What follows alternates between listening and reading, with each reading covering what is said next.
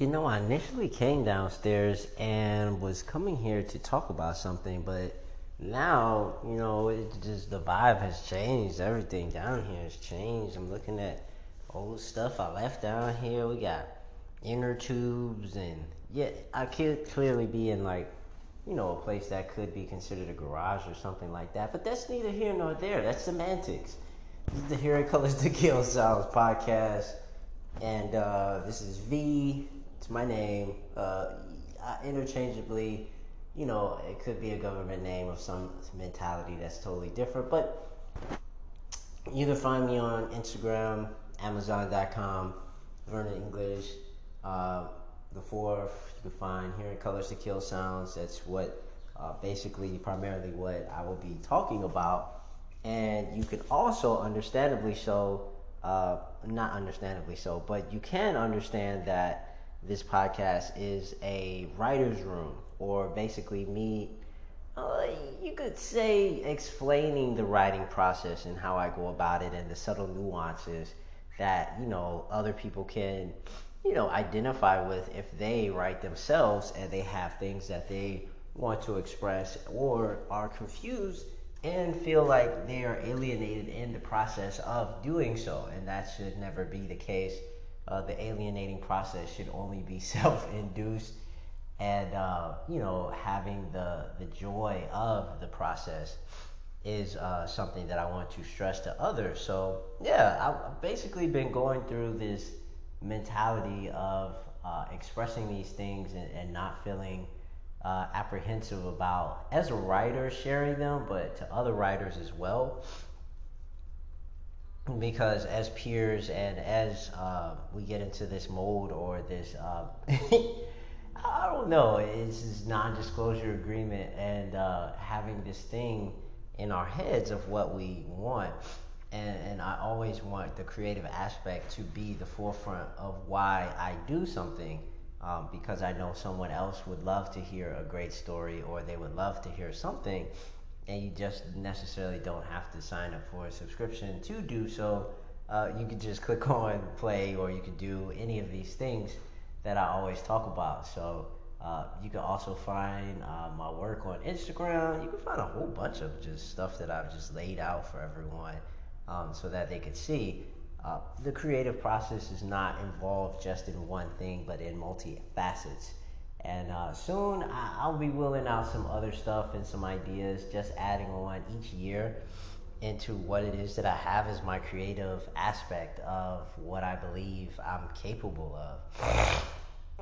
Excuse me. And that's not even to say like a joke or anything like that. It's to say like, just as a personal prerequisite for myself and to the growth of as an artist, I always want to accentuate on the thing that I did last, and to add on to it, and to once again push myself when it comes to the creative aspect, and not only when it comes to deadlines, but just when it comes to the creative aspect, or the mode of doing something, and my imagination. When someone mentioned to me earlier today and how important the imagination was, I was like, yo, that's basically like me talking to myself in the best light possible of, reiterating that how important the imagination is. And to the writers, you generally understand that, and you have words, or you have a thesaurus, and so you differentiate, how you identify, or basically personify one's own dialogue or inner dialogue to others in a very witty or funny fashion, and everyone has their own way of doing so, and own level of comedy when it comes to that as well. But I've been talking about in the past few podcast series, and how the difference in the male and female voice, and how important that is, but also how, if hypothetically one was to have these conversations and questions in their minds, well, generally how they go, or how would they go. And there's no clear answer. And I've been asked, questions about certain things, and I'm like, well, in certain instances, you don't want that answer. You want to leave it in the hypothetical, but then too, have it so that if you play with an element, you can always come back to it and then warp it into something else, and then make it fun. And that's what keeps something current, or that's what keeps something in the level of wit that I can't really even put my hand on, because it's just so important. It's progressive, it's pop culture, it's something that's changing, something that generally you'll find in the comment section, or a joke in class that you had when you were like a kid or something like this, that all the kids knew because it was a joke that everybody was sharing. Like, that's generally what the consensus is when I look at how creative aspects or ideas are shared.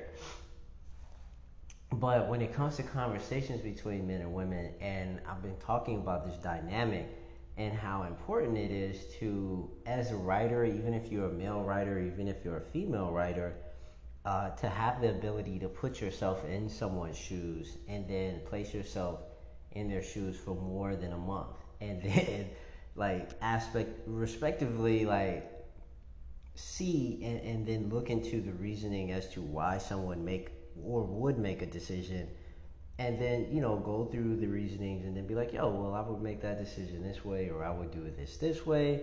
It's just a general, I guess you would even say like that's a cultural thing or a reference that only someone from this time frame or era would have, versus somebody else that was from like a different era, and them trying to piece together the reasoning as to why someone would go through this line of questioning in their head, or make these certain decisions if they had all the possibilities in the world in their imagination to make. And I know it's a lot to say and process 15 times fast, but in the past podcast I said that I was inspired by my peers in the best way possible. And I love that, because when my peers come with great content, I'm inspired to not only match that, but to pay reference to it. And it's not an homage that way. It's more or less something there. I could see myself or creating funny and witty characters myself, but in a different light and in different scenarios. And giving homage or paying homage to where the inspiration was from would be like, the character's eyebrows or something like this, or their skin color, but then them and their character or their characterization that I have in my plot line would be totally different. And I love the aspect of, as a creative, you look at many different things and you can be inundated at once. Obviously, if you look at your phone or you look at any of your apps, but the creative aspect comes, and the fun part comes where you make it individualistically yours, and no one else can tell you progressively how to do that. You have your own notes or your own specs or your own things that you have as the notes or high points that you want to accentuate as a character, but you have this as a framework when you go, and it doesn't necessarily have to be the exact thing of what you were inspired by. It has to be what you feel comfortable with doing. But then too, it won't be the first thing that someone comes to mind and be like, oh, that looks like such and such, or it looks like you ripped that from such and such. Like, you generally don't want to do that. So the point of it comes to the creative aspect of doing it in multiple ways, and understandably having it where you have different aspects of creating a character, but it's based off of inspiration, and it's based off of something that cannot be just wrapped around or labeled under one thing. The pretext that I was going under for the most part, where I was starting, was just of how I wanted to, how my characters in the story, and this is back in like 2014, and I was designing these characters, and I was like, yo, I want to design these like as barbarians, but not barbarians. They'll be like bandits, but like the Band of the Crow, and all of these characters are men, obviously, but I wanted these men to have like this sensibility of newness and having this fun aspect of combat, but then this camaraderie too. And the reasoning why I was mentioning this was because they were primarily men, and they were battling the other bandits in this open field of just nothingness. And you have these towns, you have other places, rape and pillaging and things like this, but they had their own sense of honor and code respected just beyond combat on the field, versus someone just wielding something and just mercilessly murdering for just the fun of it. I mean, there's that aspect too, but they had this sense of combat and respect of combat. And if someone bested someone, or just the logistics and tactical know-how that goes into covering large ground and doing certain things that others primarily may or may not have known. And so basically, the way that I crafted them and designed it based off of what I've been inspired by for the past few days is not just off of comedy. It's just off of if a conversation of a grown man would ask another grown man, and basically of what a woman is and their place in their society, and why they go and why they look a certain way, why they act a certain way. Like, what is their case, or what is their mode in living? It was never really a thing that the men had asked themselves in mass before. It was always whispered amongst one another, or they were just alluding to certain things. The Band of the Crow is the one that I'm talking about, and I designed it in the story as such, because I wanted it to be something that I come back to, something ultimately multifaceted, moving parts, and all of the characters themselves just were, this is me talking in real time and designing them based off of great things, great warriors. And I wouldn't, go off and say their character design is based off of loincloths and things like this in Tarzan. Like this is a bit egregious, but they basically amassed certain things in the society, bark, whatever it was the case that they could make, and fashion it into their own weapons and their own what would you call body armor and things like this. And so basically they've been so busy since, I don't even know, you want to talk about their beginning of their campaign, or even taking up arms with the Band of the Crow. And so once they join, they basically join the ranks, prove themselves, working close in tandem with those that are elder or seasoned, and then they work around and see if they're trusted enough to handle it. But the thing that I wanted to accentuate, and the reasoning why I'm bringing it up, is because this is a writer's room, and so I'm constantly writing and then going back and rehashing the things that I put down. And then for this one, I wanted it to be this conversation with men and women, but it happened in the most awkward fashion. Basically, men having this conversation, and then a woman walks in, and then inadvertently hears this conversation about her or her kind, and then she goes and gives them some clarity on the things that they were mystified about in a very hilarious way. And I could only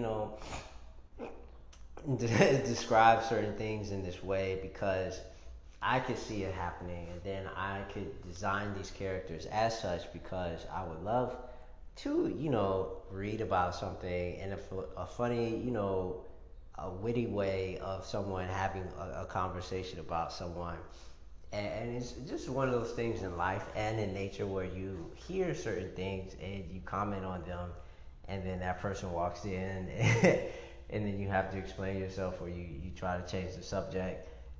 It's just one of those awkward moments that always are played off of and stereotypically come as not played out like a lot of people have played out to these things. But I wanted to have it where they talk about it in a very intricate way of what this is, or this description to them is. And certain men have a mystical or made up story fashion of where the origins of, and celestial, and it gets kind of deep with it. and talking about where they come from and the origins of men and women and the reasoning for them being different.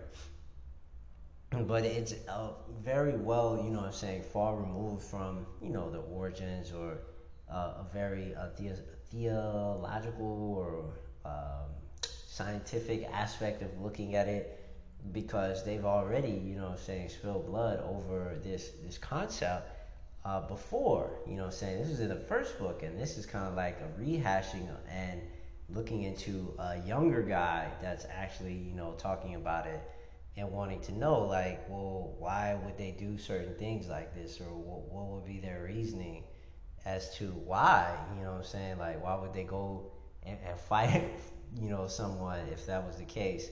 What would the choice be? Like, their whole is their motive, and their saving of, you know, refugees and others who cannot defend themselves.